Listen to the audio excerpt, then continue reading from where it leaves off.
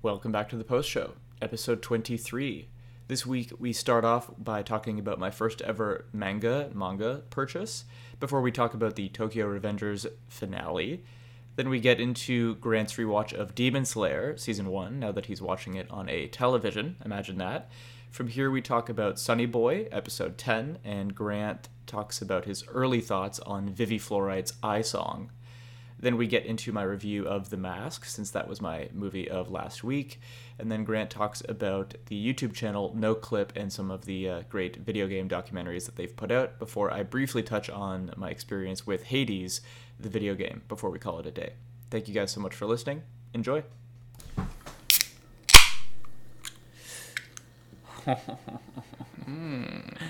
We back, baby. We back. How you doing, homie? It's the Post Show. Got a nice, cold, refreshing beverage. What are you drinking? A little bit of gin and tea. Oh, I'm having a little gin soda myself. A dear friend of mine brought me some gin recently, so. It's probably beautiful. Yeah, he's a really good looking fella. Yeah. I can tell he's probably like 6'1", blonde. Mm-hmm. I'm legally blind, I would be able to. But, I mean, you know, as a person. Killer jawline. So I want to start on a positive note. So let's not talk about Tokyo Revengers yet. Yeah, good comment. No, but I do want to tell you this, and this is barely counts as a starter, but something came in the mail today. I haven't even started it yet, but I did pick up the Volume 1 of Full Metal Alchemist, the manga. The first manga I've ever purchased in my life. So are we talking like regular volume 1, or are we talking like a big, like has No, like 5 or 6 versions or volumes in it? Just regular volume 1. Okay. It's still like I did flip through. It looks pretty cool, man. Like I'm pretty excited to kind of read this, but I think it's going to take some time. I did not realize like these things are weighty. There's a lot in here. I've got it right in front of me. I put it up on our Instagram, but it looks like, and this is similar to other animes, but it looks like maybe one volume of the manga might cover anywhere between 1 to 3 or 4 episodes. Oh, okay. So that's like a good pace. Yeah, there's a decent amount in here. So yeah, it's kind of cool to own a manga. For listeners' benefit, Full Metal Alchemist Brotherhood is like not the first, but one of the first animes that I ever watched, and it in particular really, really turned me on to anime in general. And we've been watching so much lately, and as I'm sure you guys know and Grant knows, like the more you learn about anime, the more you also hear about manga, sort of by osmosis. So I've rewatched that series more times than I can count. So I figured, if I was ever going to buy a manga, I would try this one. So, it's kind of exciting because you're gonna, even though like you've seen, in many times you watch the show, like in a weird way, you're getting like a fresh take on it. Like, same eyes, but like new process of taking it all in. So that's exciting, man. Well, Leanna's got her, she picked up a couple of the volumes of Way of the House Husband, and oh really? She loves it, and we both love it. So I've been kind of like peeking through those a little bit every now and then, and it's just I know I read like 3 or 4 pages, and I'm like, I'm gonna want to rip through this, like, and I don't have the time to sit down. Like, it's gonna bother me if I can't just read a whole volume at a time. So but I speaking of which, I saw Way of the House Husband Part 2 announced for October 7th. Is that right? Early birthday present. There you go. Yeah, I'm pretty excited for that. It's a big win. I still haven't given that like a fair shake, but I know you love it. So good. We love it so much. And they did like a little featurette with the voice actor, like a live action featurette, right, on Netflix? Yeah.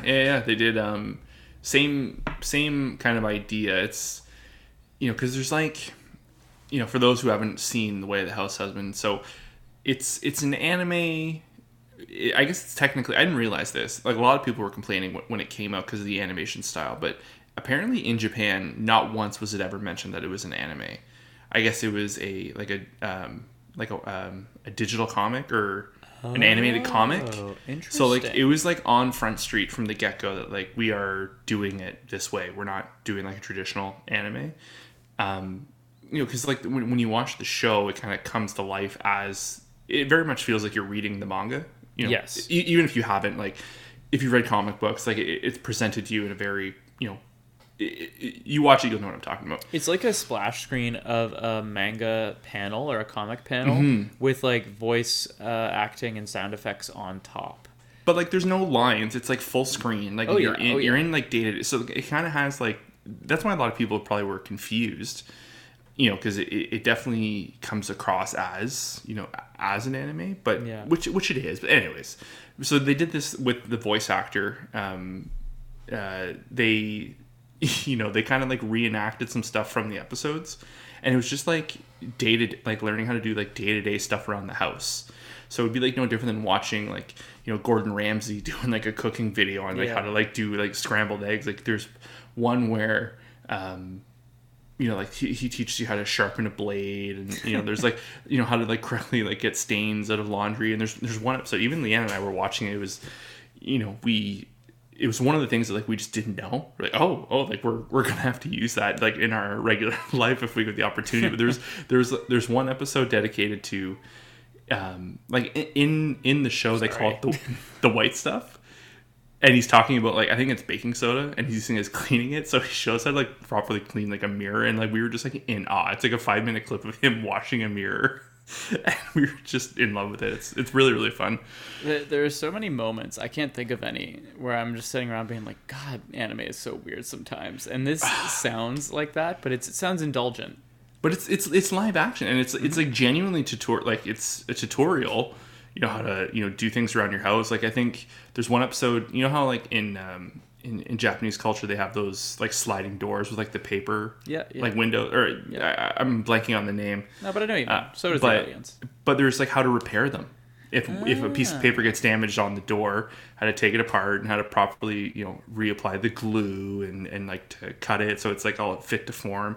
It was really, really interesting, and it's just a fun thing to add on to like they don't need to do stuff like this, but it's just like fun to take the time. And clearly there's some budget went into it because it's like it's set in a house, which is clearly like it's set up like additional lighting, but it's just it's really, really, really fun. It's pretty cool. Yeah, it's a really fun experience to watch the show, and it's the actual voice actor, and like the dude just knocks it out of the park. He is the coolest voice in anime as far as like I'm concerned. So yeah, he's the dog in Sunny Boy, the Beholder in To Your Eternity. I don't know what else he's done, but he's Nami in Jujutsu Kaisen. Yeah. He's got like a whole community behind him. There's ASMR videos of his voice acting. Yeah, because people like him so much. Okay, now that we're in a good mood, let's talk about Tokyo Revengers because the finale aired. Right, that was the finale, right? That was the finale. So spoiler alert warning for that because somehow Tokyo Revengers is extremely popular. Despite this really, really weird season. So we're not going to do like a whole season in review thing. I think we'll just touch on this finale, very quickly. I think at a later date, I would like, once it's behind us and you can kind of, there's a lot going on right now, a lot of stuff to watch, but I would like to come back to Tokyo Revengers for sure. With some hindsight, right? Yeah. And maybe this would be another show we're talking about on the My Hero Academia podcast, which dropped a couple days ago, about sometimes, some shows really benefit from a binge watch and other times shows are really great week to week. Mm-hmm. Maybe this would be a show that also benefits from a binge watch. This is a binger for sure. Yeah, no doubt. So anyway, I guess in short, we didn't predict what was going to happen to a T, but we did sort of say like I don't want to flash forward to the future, have a brief reprieve, and then have everything go shitty again, which is pretty much what happened. I don't know, man. Like I'm a little bit torn. Yeah, on whether or not I'll even touch season 2. What do you think? So, there's things I liked about this episode, and there's a couple things like I just flat out did not like. You know what? That's not even fair. There's actually like no moment this episode where I'm like, wow, that sucked. Versus like the rest of the season. I think if I can kind of just like bullet point the stuff that I liked, I think Takemichi being named the captain was like pretty cool, and like just kind of everyone like, oh, like why you think Draken, like why are you crying, and all that, like that was pretty good.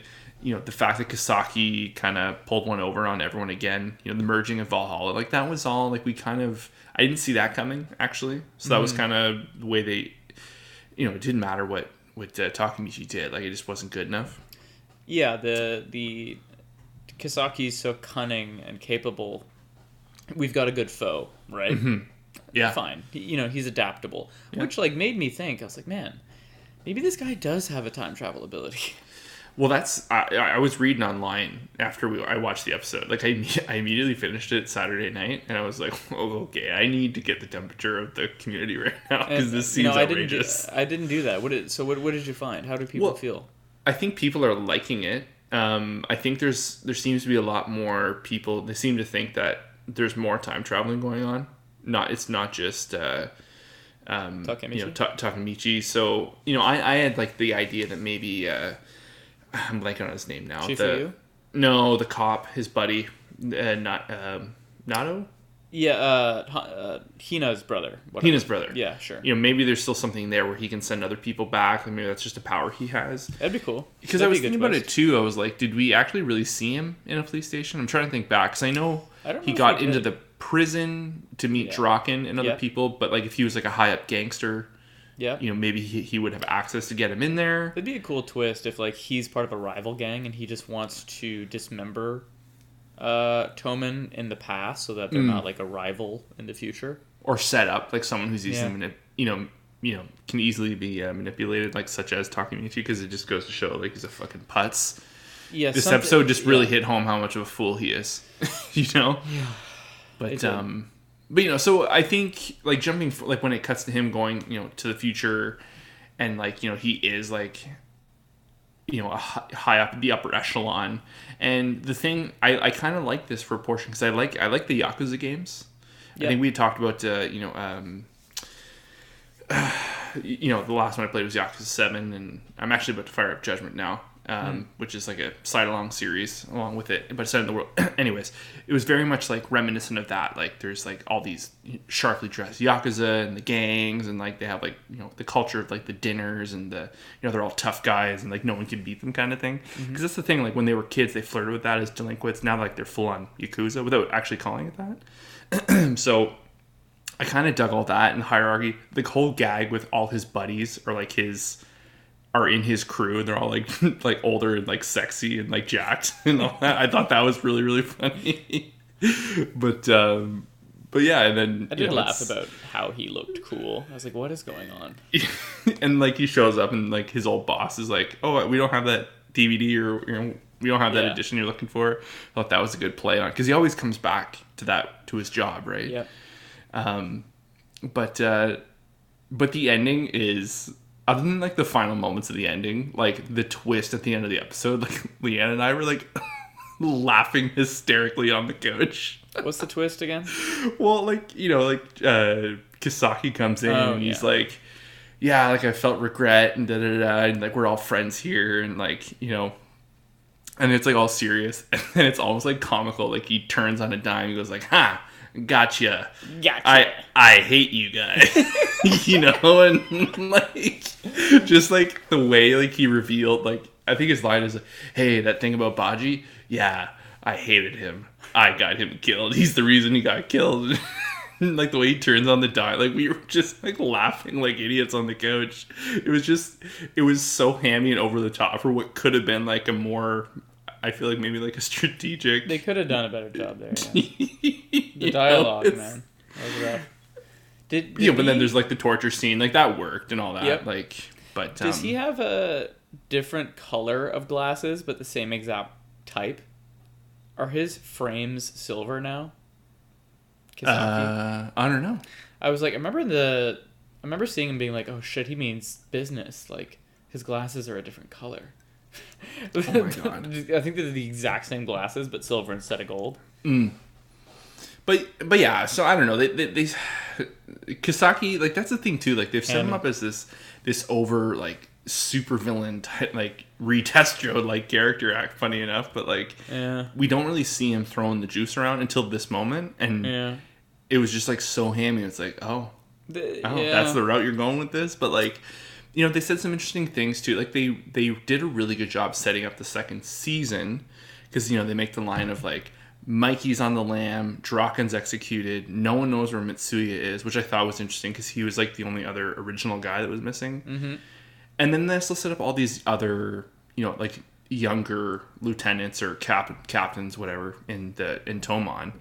And it made me think of, oh shit, like, is the next season, I wonder if it's going to be the opposite, like if it's going to be predominantly set in the current timeline. Man, yeah, that would be great. You know, but if they made a big change like that, like turned this story kind of on its head, you know, and because like this is a twist, and I'm okay with it, but like the way this played out, I wasn't like, you know, feed me season 2, inject it directly into my veins. Right now, I could kind of take it or leave it. Yeah, when it comes, it comes. Yeah. Yeah, and I don't think I would be super stoked of another season of like 10, you know, I don't know, 7 episodes in the past, 10 minutes in the present, rinse and repeat.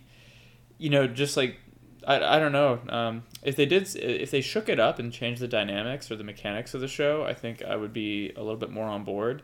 I do, and you know, it's funny because a lot of anime is all over the place in its target audience, but I have never felt it more than a show like this. To be fair, I'm also a little picky. Sure. But I've never felt more like I was too old for a show.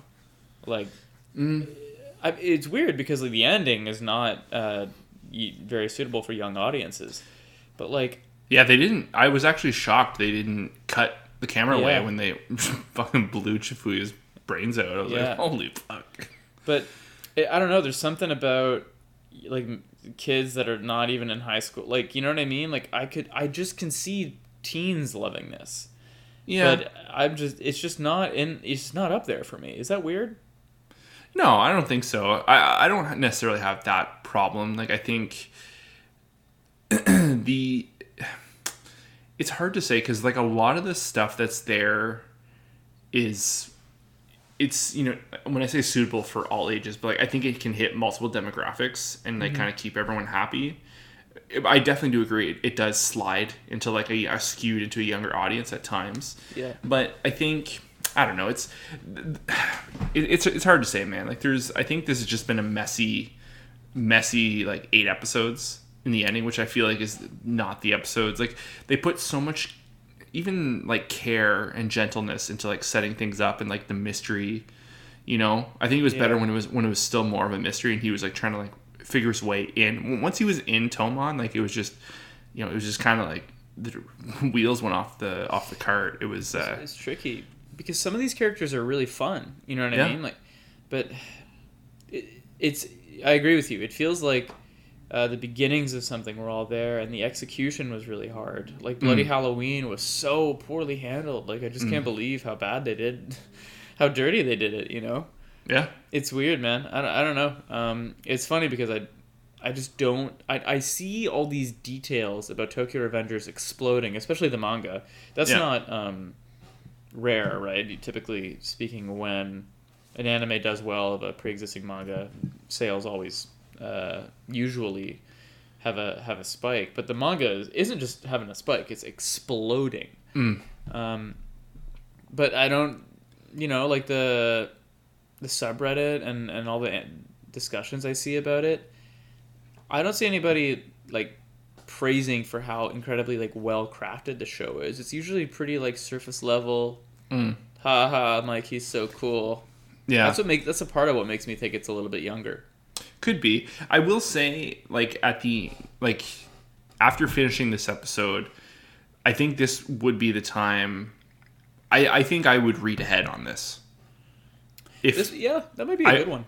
I would read the manga because, like, at this point, like, the state of the anime and kind of just, like, the way they kind of played with our hearts a little bit. Yeah. It's kind of like, you know, if there is a good story here, maybe I should just go. Because, like, the animation was, like, nothing really to cry home about. Yeah. And, you know, that's, like, a big, for you and I, it's a big part. Like, we kind of, you know, like, we're two grown adult men with, like, incredibly busy lives. And, like, what we fit into our schedules, like, we ideally want it to be, you know, a bit more of a complete package. You know, we're here for good shit. You know, time is money. You know, like, time is, you know, energy. So it's like, not to sound like old about it, but if people are clamoring about how good this story is, we're not getting it in the anime. It's being drawn out, and I don't really like. I think the one moment this season, and funny enough, it's the last thing we see in this episode that I genuinely felt like it insulted my intelligence, was, you know, Kisaki has the gun pointed at Takemichi. He's clearly about to pull the trigger, and it cuts to black, and there's a bang. It's clearly the fucking door being, like, blasted open. It's like, come on. It's not a gunshot. Like, why didn't you just, like, cut to that and, like, you know, reveal someone's face of, like, I don't know. It was just, it seemed so cheap, and it seemed so, like, not. Yeah, I mean, you know what I mean? It's just kind of like, it's like, fuck off. Like, well, you know? It's tricky. Like, that wasn't an earned cheap. It was a cheap moment. You know what I mean? Like, that's, I don't know. I don't want to be a dick about it. But yeah, it just, I don't feel like, you know, this was like a super, and not to sound pretentious, but like a super challenging show. Like, we're about to talk about Sonny Boy, for God's sake. You know what I mean? Like, yeah. Like that, like it feels like these two shows aren't even in the same medium because they're so different. No, I agree. Anyway, so yeah, Tokyo Revengers. Hey, if anyone listening is a huge Tokyo Revengers fan, I'd like to see if you're real. So, unless you're all bots, I don't know. But if we're missing something big, or you know, if you think the next couple seasons are going to be crazy because the manga gets crazy, let us know, because I think we're both a little bit torn, and maybe maybe we just decide to check out the manga. And if we do, we'll talk about it on the show. There's, like you said, there's something there. Like, I can fucking feel it. We can all feel it. Yeah, but, like, I mean, it's we just, watched it's the not, whole season, right? Like, it's not. Clearly. It's just not being presented to us. Like, it's being. I would be shocked if the manga went at this exact pace. You know what I mean? Like, the way they kind of just like bumbled along. It's like, fuck no. Or maybe just the medium of the manga is more forgiving because you can have chapters that you zip through. You know what I mean? And maybe just is like easier to digest in that form. I don't know, man. Anyway, we've given it plenty of time this season and this episode, so stay tuned for if we check out the manga. What do you got, sir? What's next? Well, I'll just take a quick second to talk about Demon Slayer. Oh yes, because you're in the rewatch, right? We're on the rewatch right now. Yeah. We just finished the battle, or the self-claimed like 12 moon demons when they throw down with Yashiro and Lady Tamayo. Yeah. So we just finished that. Dope. Super dope. What do you call that? She has tamaris, those balls she throws around. Yes. Just do with the eyes in his hands, and he has the arrows. Very, very creative, you know, just animation and like a really fun excuse to draw really cool stuff. Yeah, it's like I said, I don't want to like sit on it too long, but I just want to hit home like what I was talking about last week, and I'll probably bring it up again next week. But it's like I'm watching this show for the first time because it's on the big screen, it's on the TV. I'm seeing everything, like, you know, it's... Dude, I forgot you watched it for the first time on a phone. Yeah, I did the full season run on my phone, like, in the morning, you know, eating cereal. That's domestic terrorism, I'm pretty sure. That's some kind of hate crime that you could be convicted for. It was just one of those things. Sometimes it falls through the cracks, but that's no, unbelievable. It's just a treat to kind of like see it with like. What other amazing shows have you watched on a 4-inch screen? That would be it. Like anything. Next, you're gonna be like, well, I've only ever seen Akira on my phone, but I don't really think it matters. No, like I'll catch the odd episode at work on my lunch or something of something like, you know. But it's genuinely shows where I wouldn't, you know, I wouldn't put them in like the same echelon, you know, of this. But like this is like to see it like big and blown up, and just some of the scenes. Also, I remember, maybe, nostalgia is a funny thing, but like that actual fight, like the Tamari demon fight. Yeah. I remember that I genuinely felt that was like 4 episodes long.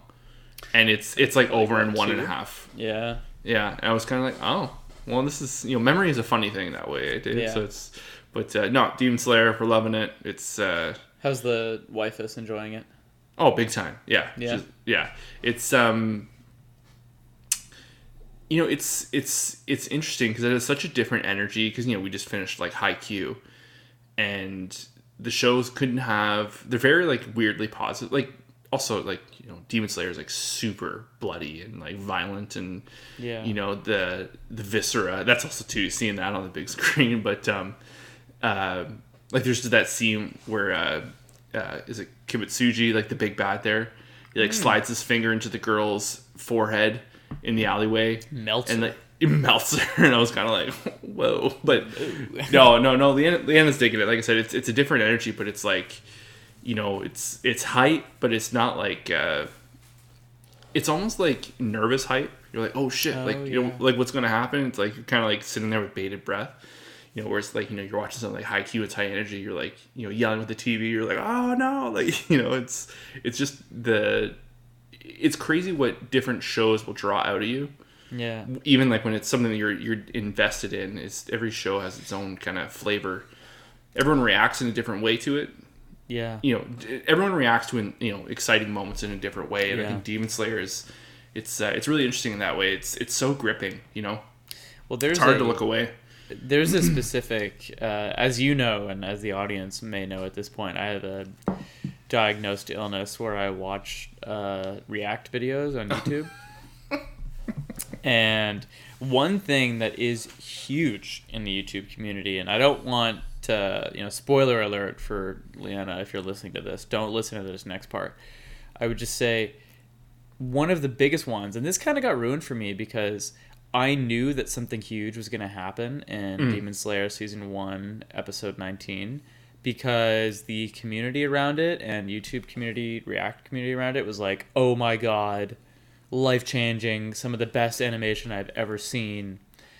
And it's like really good, and it's one of my favorite episodes ever. But like, it almost didn't measure up to like the ridiculous expectation that people put on it, right? Like the hype was so much. I was like, oh my god, what's gonna happen? Like, is my TV gonna break in two when I play this episode? So, you know what I mean? But like you said, there's like nervous hype, and that's how I felt watching that arc and that episode. So I'm excited for her to check that out. For you to see that on the big screen is really fun. Obviously, you know exactly what happens, so it's not really a spoiler for you. But like I said, like even then, like just kind of seeing it again, like in a different perspective, like literally, like a visual perspective, it's dramatically changing the experience of the show. And I genuinely feel like I remember all the beats of the show, but to see it, I'm more focused on the visual storytelling this time around. Yeah. Obviously, like I'm reading as I watch, but it's I focus more on this and I focus more on that. So it's a really fascinating rewatch for me because I've never really had an experience like this where. Yeah. I watched it clearly not the correct way, and it's funny. It is like people have their own preferences, but you're heading into a really fun arc, man. I rewatched it relatively recently, and it holds up for me. Oh yeah, it's good shit. What is annoying? Do you have Zenitsu yet? Oh yeah, we got a full episode of Zenitsu. A little much, eh? I don't. Wow, I say I don't mind it, but like it's. I forgot that first episode you meet him. He's like dialed up to like 11. Yeah. And it's. I don't mind it. I honestly don't mind it that much. It is obnoxious for sure, but I don't mind it. Do you think that it would be like, what if you kept his dialogue and you still had a screamy voice actor, but they weren't in that key, like that loud, high pitch? Like, I think that might be the worst part. No, I think that's what's the best part of it. Oh, see, that's funny. I think the range is like spot on of like whiny, complainy. What they were going for. Yeah. It's lightning in genuinely lightning in a bottle. I think it's funny too because it's Connie from Attack on Titan. Are you kidding? Yeah, I think so. Wow, that is range. Good so it's like just like he takes it there, like really takes it there when he's going for it. It's like, whoa, dude. That's the thing. Like when you have an annoying character, like like I'll give you one guess. Who else like just has that vocal range and just like uses it all the time? What character from what show? Oh my god, you're putting me on the spot, and now I have no idea. I can't. Bakugo. Oh yes, Bakugo has that range. He goes to it. It's obnoxious. It's loud, but it's fucking perfect. And Zenitsu, as annoying as he is, and as like people will complain across the board, his role as like the epitome of like maybe not laziness, but like I think laziness fits, and just like he's a little shit is what he's a little shit. It's perfect. So it's like you can just not like that character and what he's saying, but like that is what's being presented to us, and it's spot on for what it is. I'll defend that character. Today, because when he's on, he's fucking on, Fair enough. Yeah. All right, Demon Slayer. Let's talk about Sunny Boy. Yeah. Great episode. Holy shit, is this a good episode. Sunny Boy episode 10. There's your spoiler warning. We're jumping into it. All the characters die in the first minute. No, I'm kidding. I'm kidding. Feels like it. But yeah, so this one felt like, and I told you off air, like, Sunny Boy is a particularly tricky show, obviously, but also just like your proximity to how recently you've watched it between when we talk about it, and like it makes it tricky because one, I have a bad memory, and two, like it's not a straightforward show. Like it's hard. Yeah, it's very time fluid. But this one did feel like more of a linear show, or a linear episode, I should say. Yeah. With like a relatively straightforward narrative. Is that fair to say? Yeah, absolutely. It was at least the past like 3 episodes, it's the most follow along. It was like not hold your hand, but like the beats were very much presented to you. But I will say towards the end, it got like fucking like jumpy around, like kind of like what is going on here, which I think is intentional. This is yet another show that absolutely would benefit from a binge watch, and I am thinking like now that To Your Eternity and Tokyo Revengers have wrapped, I'm thinking that I will maybe binge it like while it's in progress. So keep in mind we have 3 episodes left. Only 3? Yeah, I believe it's 13 episodes. What? Yeah. Oh, so, I'm heartbroken. I know. That's the thing. I don't know. I want this to go on forever. I'm hooked on this show. Like, this is the visual storytelling, the actual storytelling, the musical cue. Like, oh my God. Show is the package. And this episode hit all the marks. All the feels, as some people Man, would even say. if this is only one episode, like one season, I really could have this thing go 20 or whatever.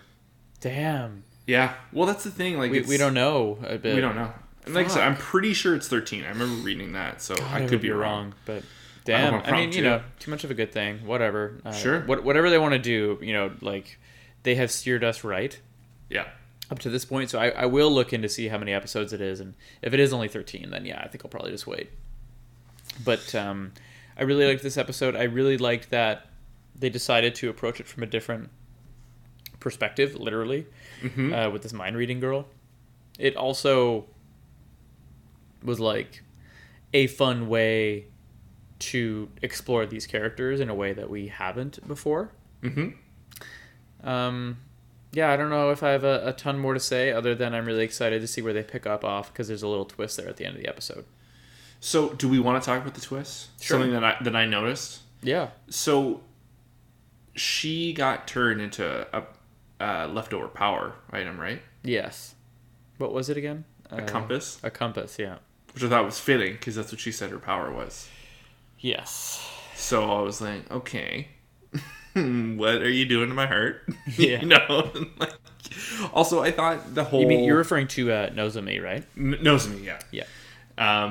And just, like the back and forth between her, I'm sorry, is it Tsubasa, the broken arm girl? Yep.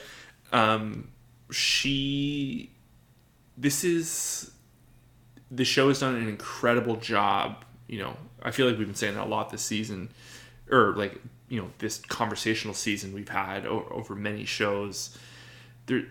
Sunny Boy is really good at, they kind of put that character in the background, and when the time is ready, I said that last week, I didn't remember this girl, but then I remember early in the season when Raj was talking about how, you know, like, this girl's always going to have an arm broken. And it kind of just, after I had said it, after we had finished recording, I was like, oh no, there was a moment where they pointed her out. But just her sad story was just, like, the way, following her along the episode, and, like, as people would say something, just like this Azekaz guy, what a fucking piece of work this guy is. Like, just the way, like, he uses everyone and he's being used, like, it's just like an endless cycle of just fucking mind games. It's funny though, I gotta say, like, so you're right, or I think it's Tsubasa, but she does have a sad story. Yeah. And Asakaze, or however you say his name, he is a piece of work, but I gotta say, like, the whole way through, I was like, this all feels superhuman to me. Oh yeah. And like, I've met these people and I've had these experiences and I've been both of them. You know what I mean? Like, it was like, it's like what you said on the post show a couple weeks ago was, for such a ridiculous concept and an out there thing where literally infinite realities exist in this show, for the character to be so grounded is so impressive. I related to every moment that every character felt in the whole episode. It was all, even Asakaze, like, being such a dipshit, you know? I was like, I at least understand why he's being the way he's being. Yeah. You know what I mean? Like, I was with him every beat. Same with her. I love the pairing of Tsubasa and Nozomi together. We need more. She hasn't been around too much. She's been kind of, like, jumping around a little bit. Like, we haven't had too much Nozomi time, so this was kind of nice to, like, in her, you know, hypothetical final moments. Yeah, you know, one thing I noticed was, and I don't know, like, I think this show really is going to benefit from, like, a bit of a magnifying glass in the future, because I'm sure we're catching a lot of things, but we're missing a lot more. Oh, for sure. But man, they use I feels like almost every time she's on screen or has a scene, or I don't know how often, but they do it often. With Nozomi, they'll just do an ultra full screen close up of just her eyes all the time. And I don't know if it means something. I don't know if it signifies something, but they do that when she's blinking. They do it when she's looking at characters. It's like she's looking through you. It's like feels like a very specific choice because they don't do it with anybody else. Oh yeah. And I don't know. I just noticed that this episode. I was like, wait a minute. They do this in the trailer for the show. They do this all the way through the pilot, and then they do it in this episode. I was like, what the fuck's going on with that? And then she, like, falls off this cliff. Yeah. Yeah. I don't know. The also too, like, you know, when. Because, like, a gun just appears. Like, there's two things. So that's the thing. Like, they kind of hint that might be the holdover item. Yeah. For defeating war, which I thought was cool, too. Like, just, you know, just being forever, like, in war. Like, just always flowing, like, everything's moving around, which I thought was kind of, like, a cool effect. But it cuts to a point where Azekaz... we should really figure out how you say his name. But, like, he fires that gun, and I fucking jumped. Like, like, from, you know, like, it spooked me, like, because, you know, we've said this before, like, the show will just be dead silent, and it's just using, you know, faint background, not even music, just, like, you know, you call it earth tones, or, like, surrounding tones, or whatever, and then just this gunshot just, like, absolutely crashes across the screen, and just, like, you're like, fuck, like, what? It's, I don't know, really, really good episode. The shot with him and the whales, too, I thought that was, like, very, that was so cool. Yeah, just beautiful stuff like that, and kind of like back to what we were saying before, you know, about them being grounded characters. I was thinking about it last night. All this stuff is going on, like they're in all these, like, you know, infinite worlds and blah blah blah and all this and that, but it genuinely feels like they're still just back at home. Like it feels like they're living their regular lives still. Like there's no, like they're not faced by anything. So, like, that's kind of just, like, another layer of, like, what is actually going on, because, like, they're just the normalcy of everything. Like, it cuts to, you know, Tsubasa at the subway terminal, or the terminal, whatever it was. Trains, planes, or automobiles, who knows. But, like, just, you know, her, like, everyone's, like, going about their business and on their way. Everything just seems normal. And, like, they're still living their lives and acting and thinking like teenagers. It's just, it's such a mind trip, man. Like I really, really, really like what they're doing with this show. One of the girls, I can't remember if it was Nozomi. I think I don't know who it was. One of them says we're static people. Like we stay the way we were, and I wonder if that's like because they're literally in stasis, or they're like what? A snapshot of the people they were, or of who they come from. Exactly. Maybe that doesn't allow them to panic, but either way, you're totally right. I noticed it in this episode too. They're literally, like traveling from reality or world to world, and they could be in any of them forever. You know what I mean? And they have evidence that people have been there forever. The dog, like, but no one's panicking. Yeah. Like there's conflict for sure, but no one, like, there's no mob mentality. I mean, there is a little bit, but you know what I mean? You're right. You're totally right, and you're with saying that they like the normalcy is almost eerie. Yeah. I don't know. This is like I yearn for the next episode because it's like it's like it's clearly a mystery, but it doesn't feel like we're trying to find a mystery. Like it's not like a whodunit. Like even though it is, it's like I want that next puzzle piece, but I don't fucking know what puzzle I'm putting together. It's just like I want that next one, so hopefully I can put the bigger picture together. It's just. Man, this fucking show, man. Like, it's, God, Sunny Boy. If you're not watching it, I think people are genuinely missing out on this. Yeah. It's beautiful. Like, some people would look at it flat out and be like, this is pretentious. I think you're wrong. But, like, it's good shit. Sorry, my cat's really excited about Sunny Boy. Episode 11, where's it at? Oh, my God. But, no, I totally agree. I don't know if this show is going to end with a conclusion, like they all get back. I'm starting to feel more and more like this is just sort of a show that's about the journey and is going to be open to interpretation, big time, and in a million ways. And I think I just the audience probably has to make their peace with that, because it feels like I don't know, if this really is over in 3 episodes. What kind of conclusion we're going to get. I'm very curious. I also have no idea what to make of Mrs. Akai. Akai, but and the god, the character they're flat out just calling him God. There's some avenues left to be, and then there's some roads they still need to go over, which I'm ready for. Yeah. All right. What else do you got? So I checked out a new show. I'm only 2 episodes in. I pretty much had like 1 episode per week. Just it wasn't planned that way. I checked out the new show on Funimation from this year, Vivy Fluorite Eyes Song. It's a mouthful. I'm just going to call it Vivy from going forward. So this is done. It's 14 episodes. I don't know if there's going to be a sequel season or anything like that. I didn't see any of that in the news. I have heard it's it's up there apparently. Like with This is just another fucking show this year. I've said it before. Like the amount of stuff that's come out in this year alone is shocking. Because I feel like you and I have always been like we've kind of stuck to the classics. Yeah, totally. We kind of watched those over the years. Like we weren't like up and up on yearly anime rotation and all that. And this is definitely the year you and I kind of dove in, face first. And this is, I don't know if we're just lucky or if it's just always like this, and there's just so much that you can't talk about at all, but this is just another show, man. So it's by Wit Studio.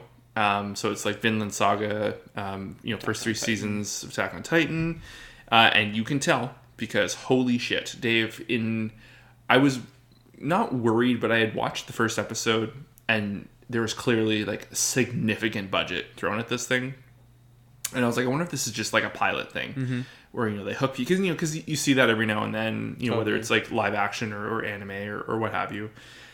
And then I watched the second episode last night and I was like, oh, okay. I see not a penny less was used. It's like, and it's hard to explain, the kind of like the story where we're at right now is in the future, the AIs take over. They go crazy or whatever, or they become awakened and they start killing everyone. and this doctor there's some time travel stuff going in, which I don't know if I buy, but it's it's like whatever. This doctor scientist sends an AI into the past to find who ends up being Vivi, who is a compatible AI system for whatever reason. Her role is like a singer in this it's almost like Disneyland. Like her job is like to be this one little small stage, and she sings like on a schedule kind of thing. Oh, okay. She's like a mechanical like AI she's like a ride. She's like a ride in the park kind of thing. And that was the interesting rules they set up for this world. Is they've tried that anytime they tried to put more than one directive in an AI unit, they would go crazy. So every AI in this world, and it's an AI dependent, like essentially Android heavy society, like they use it for everything. Interesting. They only have one role, because if they put the more, it becomes a big deal, and it fucks with their software. It sounds like Westworld season 1, like all the hosts are on a loop. Like they only have they have a very specific role.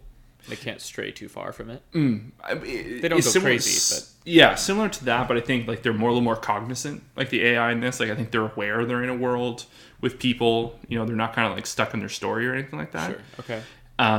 So, anyways, this AI comes back, takes the form of like a robotic teddy bear, and he's kind of like her guide. And so his goal is to, over the next 100 years, their goal is to specifically attack certain points in history to skew it so the AI don't get to the point where they take over in 100 years. Okay. So they've set up... Is it another AI in the teddy bear? Yeah, so that was the one that was sent back to find Vivi, essentially like turn her on. For whatever reason, she's the only one that can be used and all that. And anyway, there's kind of... the episode kind of set up the world. There's a lot of world building, very little action, and then this last episode was, okay, we're in our first, like, you know, almost like Monster of the Week thing. This is like our first time point that we have to attack or have to defend, depending on 20-minute episodes. Yeah Nice. Or actually like full 25 minutes. Like it's very like the outro kind of plays as the episode's kind of doing its thing. You know, it's Wit Studio, stunning visuals. The animation is so fluid. The fight scenes are like just, you know, like chef's kiss. Like, good God. Like, I watched this and I was like, this is like Vinland Saga all over. It must be a similar team, because I find like a lot of the animation style is very similar. Or a lot of people that worked on Vinland Saga probably worked on this. That's pretty cool. And I don't know, it's like I said, I'm only 2 episodes in. It's just a really cool sci-fi story. It gave me Ghost in the Shell vibes, obviously. You know, so that's a big bonus. Like I said, like for just absolute animation heads, like this is, it is truly stunning to look at. Yeah, it's worth it. And it's only 14 episodes, so it's like, you know, it's not like you're dedicated to like a full 24 run. Like I said, I don't know if there's a second season. I don't know, because it's that's the other thing too. It's an original anime. It's not based on anything. Oh, really? Yeah. That's so also, different. Apparently, Odd Taxi this year is also an original. No manga. Really? You know, obviously Sunny Boy. So it's like, you know, been a pretty big year for original stuff. You know, so it's. But Vivi. Like I said, the name, it's Vivi Fluorite's Eye Song. Yeah. Kind of a mouthful. Totally. But it reminded me too. You were talking about all the shots of Nozomi's eyes. They really like, you know, they kick into like eye shots of Vivi, and you know, but it's really interesting. Really interesting stuff.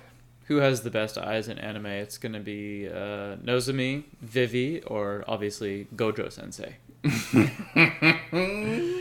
Vivi Fluorite's Eye Song. Okay. I am hesitant to bring this new one up, or this next topic up. Oh.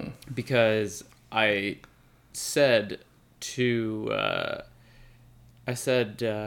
my dear wifus, I don't want to spread negativity on this podcast. Okay. Okay? And I'm just so gosh darn riled up about this one, Grant. But, like, it's really not going to matter if you answer no to this next question. Are you ready? Okay. Yeah, I'm ready. Have you ever seen and or do you watch Brooklyn Nine-Nine? Yeah. Okay.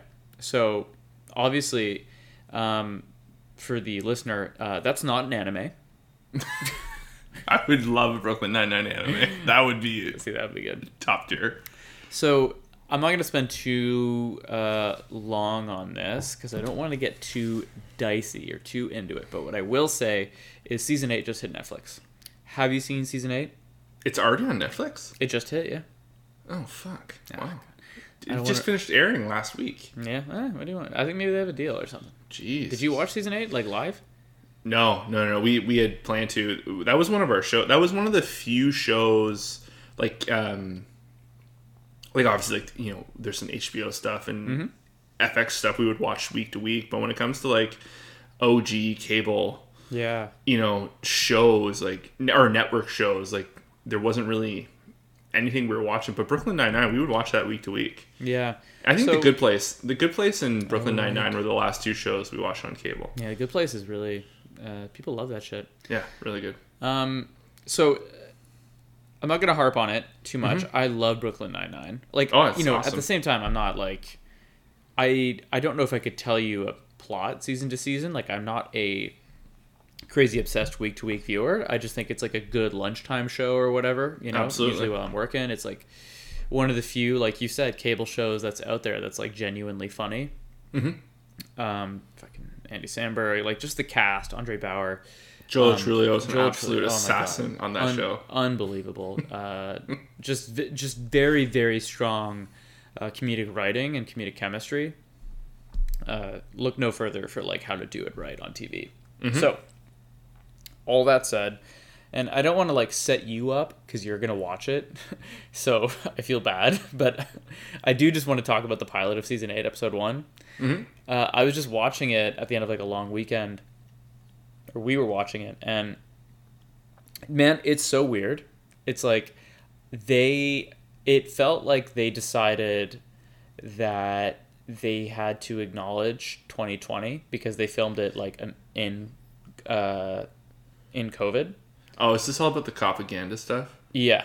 Yeah. So like I don't know what the action or the reaction elsewhere has been, but it felt, and I just want to call it what it is, like it felt really disingenuous, and it felt like the producers and or writers or the network or someone without creative control looked at 2020 and whatnot and just printed out a list of keywords of sensitive topics that they should hit.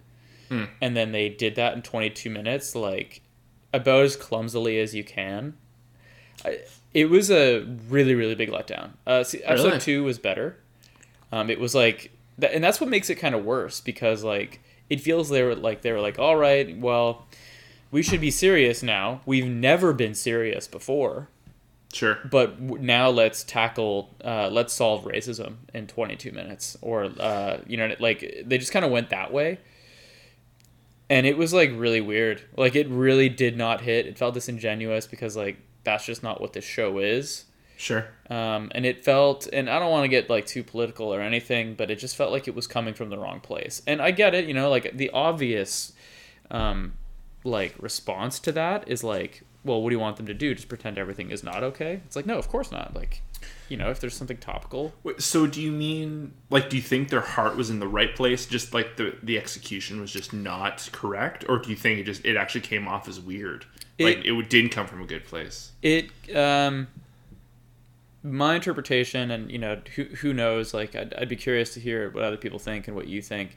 To me, it felt corporate. It felt like, here's 10 things you have to talk about or you have to work into the episode. Sure. And get through them. And then you can get back to doing your show. And then in episode 2, they get back to the show. So that's why it was like, it just felt like the intentions were like wrong, and they were like just sort of doing it for some kind, like for points, you know? So it felt weird to me. I don't know. It was just super weird, man. Like, it's an unrecognizable episode of the entire series. I was like, really? Well, you know, and I'm not personally affronted, and I'm sure that there are probably a lot of people that like, I'm glad that they're talking about this stuff. And you know, absolutely, like a lot of the subject matter that they bring up deserves airtime and deserves to be like looked at under a creative lens and all of that.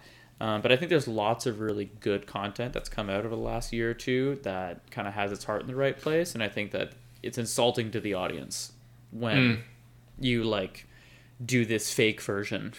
Oh, yeah. And that's what this felt like. I don't know. I'm curious, like, you know. Well, I'm definitely going to watch it. It was, yeah. It's weird. Yeah, it's actually convenient. It's on Netflix like that right away. I was trying to figure out a way how we're going to watch it. But, no, you should, because I think I'm into episode, well, I only did episode 2, but it was like a regular episode of the show. I think, anyway. So, very weird. I'd be curious to hear your thoughts or anyone else that's listening and what the rest of season 8 is like. I think I'll probably continue. But it was just like the weirdest thing. I was like, I don't understand what's happening right now. So interesting. Yeah. That's weird. I'll have to talk about it when I get around to it. Yes. Okay. Positive note. Movie of the week. Oh. The Mask. The Mask. Jim Carrey's The Mask. Stanley Ipkiss. Stanley Ipkiss. This is like Jim Carrey on his like rise to power. He's not Liar Liar yet. I think it's a 95 movie. It's this movie is ridiculous. I love it. Like there's little things about it that I can't believe no one talks about or that I didn't notice as a kid because obviously why would I? Yeah. But there's little things like they have a Jack Russell Terrier in this movie. Yeah. What's his name? Milo. Yeah. And he's in like 50% of the shots of the film. Oh yeah, he's like, the main character. Like he top should billing. be top bill. Yeah, like they don't use animals this much anymore. I don't know if like like working conditions and animal rights groups and all that like have changed things. A lot has changed, yeah. Because I know that when Game of Thrones was big, you would hear a lot about like the wolves, were like real dogs that they would size up in post, but like they can't work much, because of all these reasons and code and all that. This Jack Russell's in half the fucking movie. It's unbelievable. I'm like, there he is again, and he's doing such a great job. What a good boy. So one, there's that. Two, I don't know if there's another 90s movie out there that is like a blockbuster and considered successful that has this much CG in it. Like, it's not, but it's almost Space Jam. Like, they use effects like crazy. And it, like, works. It's weird. Oh, yeah. It's not like when, like, too much of a good thing, like, sometimes, like, when they, like, ham-fisted, like, CGI into the original Star Wars originals. And it just, everything looks out of place and wrong. Sure. It's not like that. It's, like, it's so clearly fake and cartoon, but it's so clearly like meant to be that it works. It was like I remember growing up, The Mask was a big rotation in our house. Pretty much anything Jim Carrey and Mike Myers actually just I think that's just what we were raised on. Of like our household and of our time. But I always found like another movie which is years before it was Who Framed Roger Rabbit. I used to watch that all the time, and it was very similar. Again, different angle because it was a lot of like hand-drawn stuff in 2D, but it worked. Like it just the way the camera was on these specific shots and these characters. It just the setting made everything look believable. And you just watched The Mask, but if you go back and you watch The Mask, it's a lot of that too. It's the same philosophies of like camera angles and shots and like. The rest of the picture kind of helps fill it in and make it more sense. It makes more sense. You know what I mean? It's a fascinating movie. Don't watch the sequel. Oh, okay. Don't. It's something else. But no, that's fun, man. Did you watch that with Sam? Yep. Yeah, she like it? Yeah, 100%. She had never seen it. So I was like, oh man, this is gonna be one worth watching. I don't know why. I'm on your side, or not on your side, but I have a similar experience to you, where like just the house I grew up in. Mm-hmm. Jim Carrey was probably the comic of the 90s. Is that fair to say? Absolutely. So if he was, and he was doing blockbusters in a way that comedian leading actor hadn't done before. Like. He was making like Bruce Willis Die Hard money to star in Liar Liar. That didn't happen. No. So then this is like on his way up, and I remember thinking like, man, like for the first 20 minutes of the movie, I'm like, man, Jim Carrey is like very much like acting here. Like he's not being crazy Jim Carrey. Like sure. Liar Liar, he's constant. You know what I mean? Like another Jim Carrey movie I had her watch was Me, Myself, and Irene, Never saw that one. So it's similar in that it's just a movie where they say, hey, Jim Carrey, be insane. And we'll write around it. I mean, that's not really what happened, but like it's just a vehicle for him to go crazy. Sure. And in the beginning of The Mask, I was like, oh, he's like acting and like doing like serious drama, like my woe is me type shit. And then I realized like it's like, oh, because he's like bundling it up. He's saving the energy for when his character puts on the mask. And it really works. Like even the effects and the makeup and like they do weird sound effects for when his character moves his teeth together, like really weird 90s campy shit that totally worked for me. I had a blast. Sam really liked it. Have you still kind of on topic, but did you ever get around to watching his Showtime show Kidding? No, it's on my list, and that is one of the best TV experiences I've ever had. I genuinely think, watching that week to week. Yeah, I think I generally speaking really like dark TV, but your recommendation I take pretty highly, especially with something like this. And then I watched the trailer and I could totally see what you're talking about. I just think at the time I had wrapped like Mr. Robot or like True Detective or something. Oh fuck, that'd be a hard companion piece. And I was like, and I watched the trailer and I was like, fuck man, like I'm not ready to be hurt again. Like, yeah. But it's I've got it like saved and it's in my queue. And like I'm such a big fan of his comedically and for like what he's done, and obviously like two of the big classics are Truman Show and Eternal Sunshine of the Spotless Mind, and it looks I've always wanted to see Eternal Sunshine. Oh, you haven't seen it? No, I really like the Truman Show. I remember growing up, that was like one of the movies.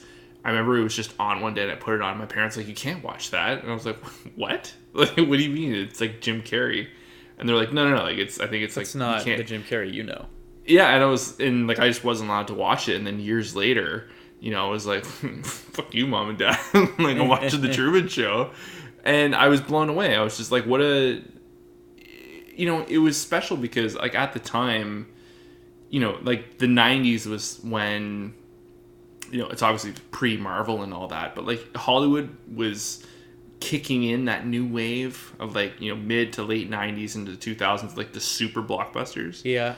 And the Truman Show was just kind of like a snapshot of like the movies they were making in the mid to early 90s. Totally. Of, like, let's just take a unique concept, let's get some stars in it, let them play their role, and like it's tremendous. Jim Carrey, man. Like, man, you've got to see Eternal Sunshine. We should do it as a review, like one week. We should both watch it. That's just one of those movies I've always like ever since I first heard about it. It's just I've never had the opportunity to, like, pre-streaming and all this and that, and now it's it might be on Netflix. It might be on Netflix. You should check it out. Yeah, RE, the like the thing I was saying about Demon Slayer, like, it's really been built up. People refer to it as like, one of the best blanks ever, whatever you want to call it. But, you're far enough removed from it, I think, and like movies are just different now from when they were back then. Sure. So it's hard to, I've talked about this before. It's hard to contextualize sometimes, like what the time was and what the climate was. Mm-hmm. But you've seen Jim Carrey movies and you know what he's about, and you know what he's capable of. But this was the first time he did that, and this movie just takes such a big fucking swing at story. It's just so different and it's so original, especially for the time. I don't know, man. I think it's up your alley. I've definitely been wrong before, but I think you would like it. The same guy the director is the guy that did Kidding. Yeah. Oh, really? Yeah. Oh, yeah. So that's it's cool. like, I think they had worked together, and that's how Kidding kind of came about. They wanted to work together again. But no, good date night movie, like, in a way. Yeah, maybe I might do that. I'll check that out. Let me know if you do, loosely, and we'll see if we can sync up a podcast review or something. Yeah, for a post show. That'd be fun. I think we got time for one or two more things. What you got, son? I got one more thing. So, a new PlayStation 5 game came out this week called Deathloop. I was going to talk about Deathloop, but in kind of funny circumstance, a documentary came out this week that kind of has some, similar correlation to it. I want to talk about that instead. So next week when I have more time with Deathloop, I'd like to talk about it because I really do like it. Tight. And I'll talk about it a little bit now. So there's a YouTube channel called NoClip.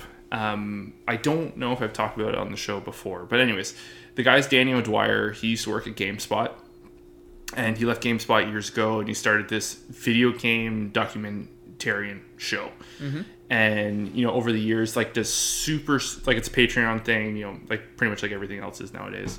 But he does documentaries he does interviews and like in-depth, like, processes of how certain games are made, And the channel is called NoClip? So the channel is called NoClip, all lowercase. I guess when it comes to recommendations, that game Hades that came out? Yeah, I have it on my list. So he did a really cool thing because that game was in early access, and he did essentially a video series with them, like essentially the making of Hades. He'd like check back in after a few months. He'd do the interviews again, see where they're at, the climate. It's like a 5-episode run. I think you can watch the full thing. It's like an hour and 40 minutes. Fucking tremendous. Like really, really, really good stuff. And you can kind of, follow like them along making of this game, which ended up being a huge deal. And if you haven't played Hades, you probably should. I played it for the first time this week. Oh, did you really? Yeah, I have it on my list to talk about. Oh, okay. Right. So, but anyway, so Deathloop is made by a company called Arcane Studios. Uh-huh. And in 2017, they put out a game called Prey, which is, as of now, it's in my top 5 like best games I've ever played. I was just completely enamored by the world and the storytelling. Prey as in Faith or Prey as in Predator? Prey as in Predator. Okay. So anyway, there's NoClip just put out a full hour-long documentary on just kind of like behind the scenes of what went into building Prey, because it was such a technological heavyweight. Like just like the whole game takes place on one giant space station. It's just like an open world. It's kind of like a Metroidvania where you have access to some areas, you get some new stuff, you can backtrack. It's a very livable space. And I watched that this week. And I've watched all this stuff before, but this is just kind of like perfect because I love this game so much. I love the studio so much. And it's just, even if you're not, because the game is a big ask for people because it is so big and so massive, but it's like awesome modern sci-fi. Like if it was a movie, like you couldn't even appreciate it as like a movie story. Like this is like where the medium of games can just work better sometimes for certain stories. And so anyways, it's they just they get into like the just the mechanics of how they make there's a whole segment in the documentary about how this one elevator took them like 8 months to work out the kinks on it because they wanted it to be like realistic, like you're like on a physical elevator that goes from one level to another. And they were talking about how there's one section of the game where you're ambushed in the elevator, and they were trying, I think actually that was the part that took them 8 months to figure out. They're like, we just decided we essentially like teleport you, like we like cut the screen to black and we teleport you to a different elevator. It looks identical, and then you're able to use your guns in that point. And like they talk about the physics, it's just super super fun. Like I'm a huge video game nerd. All the, I love like the minutia solving that's exactly in the development of a video game. Yeah, and just and like the stories and the characters and just like the beats, and they get into like because I love like the fascination of like it's funny like you and my brother, the way you guys talk about UFC and like the way someone talks about sports. Like I keep an eye on the news, I follow this stuff, I see like, oh, that's interesting, that's going to lead to that. Like I read about the money and the the acquisitions, and it's just like it's a hobby for me. Totally. And this documentary kind of hits like little stuff like that and the making of it. But like this studio, I've never played a game that they've also made a series called Dishonored, which is it's all in the same wheelhouse, and Deathloop that just came out is in a similar. I played a bit of Dishonored. It's really cool. Oh yeah, so you at least have something to work with, like visually, like the dress setting. Like I've never played a game where everything seems so naturally lived in.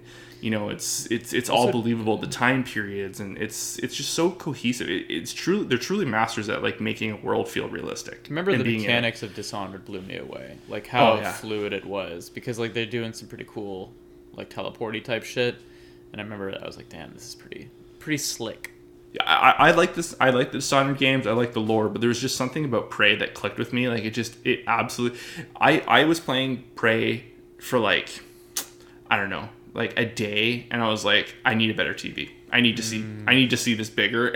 And like I went out and I bought this new TV, and it was just, I was just obsessed with it. Like it's, great story, great game. So anyway, so anyone listening who maybe you're not into games, and if you're just looking to kill like an hour watching, like it's kind of an interesting thing just to see like how, like, I guess, the bread is made. What would listener look up? No Clip Deathloop? No, so No Clip Prey? No Clip Prey documentary, I guess. But yeah, I don't know. I really enjoyed it. Like I said, it was perfectly, I think even like the opening minutes of the documentary, like Danny, like the host, like Danny, he makes a point of like, if you played Prey, like this is for you, and if you haven't, like just be in awe of like all like the work that goes into this, and just it's just, it was really, really good, really interesting. I'm probably gonna watch it again.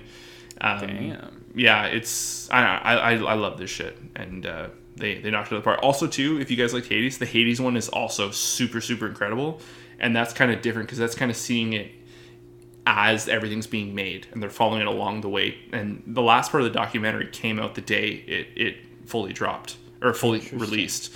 Yeah. So like that was really cool. Like there's one episode of the documentary where like they go to like the Game Awards, I think one year, where the game is announced. So there's like the reveal trailer and all this stuff, or I think when the release date was being announced, kind of thing, or the pre-order for Switch. But yeah, it's really, really cool documentaries on this channel, and yeah, check it out. Well, there you go. I think with that in mind, I will segue, and we can end on Hades and my thoughts so far. What do you think? It's pretty good. All right, we'll see you guys next week. Later. No, yeah, it's I've got maybe an hour or two into it. Sure. And like it's been recommended to me by numerous people at this point. So it's again like at that thing where like I'm expecting it to be pretty crazy. So it has delivered. It's weird for a game so straightforward and simple in a way to have received such insane critical praise. Because it was I'm not plugged in to the gaming world, and I'd heard about it from a ton of people, and I'm aware that they won a ton of awards. So I think it is incredibly, it's hard for a game to be this easy to pick up and enjoy, and also to have such a low rent but simultaneously highly engaging story. The story doesn't get in the way of the play. You can enjoy it relatively quickly. Everything's kind of bite-sized. This might be one of the better games I've played recently, simply because of how easy it is to engage and disengage. You know what I mean? Like, just jump in and out of it. I think, is it called a roguelike? Yeah, ish.